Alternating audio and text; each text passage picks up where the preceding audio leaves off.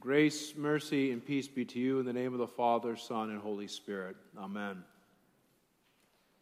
Today we begin our 40-day journey of confession, contrition, and repentance. Ashes are imposed and oppressed on us with a cross on our foreheads. It's the first external reminder that Lent has come and that I must die. Ashes for baptized Christians are a sign of confession, of repentance and suffering and grief. When God first confronted Adam in the Garden of Eden after the fall into sin, God immediately reminded Adam that just as he came from the dust of the ground, so his body would become dust again in death. Although Adam and Eve were once created perfectly, they would now die because they transgressed God's good command. We, as their children, we also speak these same words when we impose ashes.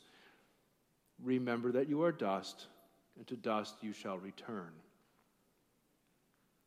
Death comes to all people because all have been born with it from the first father and mother, Adam and Eve. As King David truly confesses, I was brought forth in iniquity, and in sin did my mother conceive me. Therefore, Lent is a very healthy annual spiritual practice for us because it truly implores us to take off the old clothing of sin in order that we may be clothed anew by Jesus Christ. If you do a quick review through the Holy Scriptures, there's evidence of ashes throughout. Job covered himself with ashes because of his grief and his shame. Jeremiah reminds us of ashes in Lamentations. Ezekiel preached cities such as Tyre would repent in dust and roll in ashes. Isaiah also warned God's people about idolatry and worshiping wooden idols. One who worships them feeds on ashes. In Esther 4:1, Mordecai mourns for the people of God, tearing his clothes and putting on dust and ashes after he hears the murderous edict of the king and his servant Haman. Later, after Jonah preached to the city of Nineveh, the king and all the people mourned in dust and in ashes. And finally, Jesus does not hide from ashes, but exhorts the Galilean cities of Chorazin, Bethsaida, and Capernaum to repent in sackcloth and ashes in the gospel reading that we just heard. The ashes that you wear this evening remind you of your sin. Just as Nineveh sinned and repented in dust and ashes, many others repented after God's prophets preached to them. Today, we begin a new sermon series, Promised Treasures, where each week your pastors will highlight an ancient, visible, and biblical object that impresses upon us who we are and what God has done to save us. A number of these objects are common in daily life today, and by utilizing them in this way, you'll better appreciate your history as the people of God and your daily need for Christ Jesus. But tonight, we sit and clothe ourselves in dust and in ashes as Job did. Job, you recall, was blessed with a large family from God. He had a wife, 7 sons, 3 daughters. He owned much land, had numerous servants, thousands of animals. He was one of the wealthiest men in the East, like a modern-day Gates, Zuckerberg, or Musk. However, God allowed most of all of his earthly possessions to be taken away in one fell swoop. And then he permitted Job's body be so deeply affected with boils and sores from the bottom of his feet to the crown of his head that he literally scraped his scabs and skin with a piece of pottery to obtain relief. All was so badly lost that even Job's wife desperately said to him, "Curse God and die."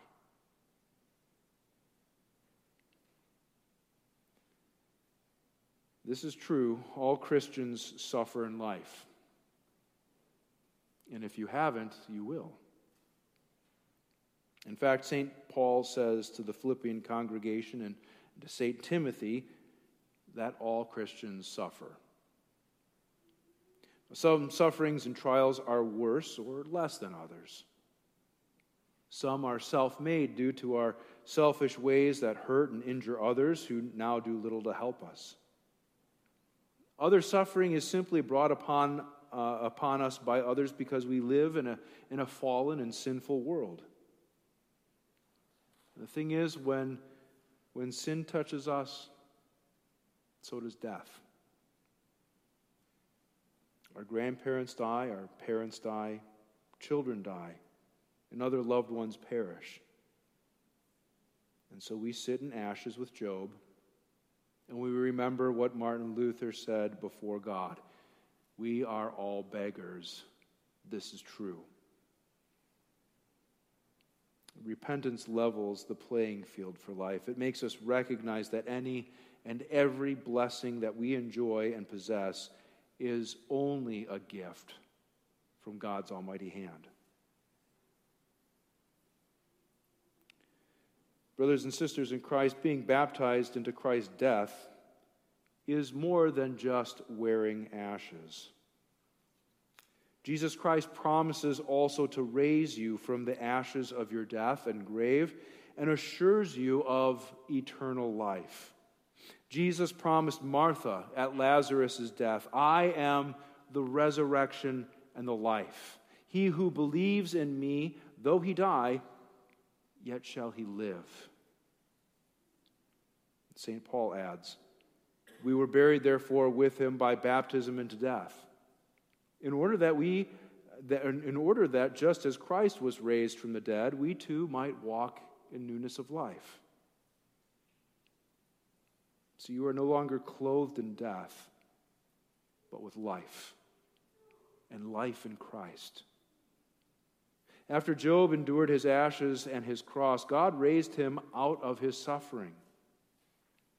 Jesus Christ washes and he raises you right now with a renewed purpose. He wipes away all of your ashes and he promises to bless you.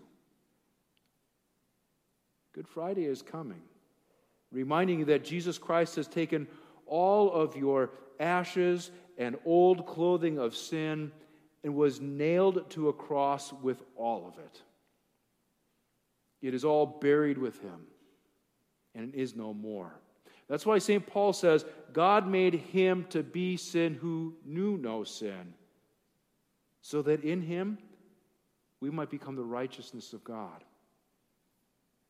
Easter promises that God always rises from the dead. And so now you have hope and joy because he has raised his own Son, Jesus Christ, from the dead. Yes, we sit in dust and in ashes this evening in order to grieve, to suffer, to repent again.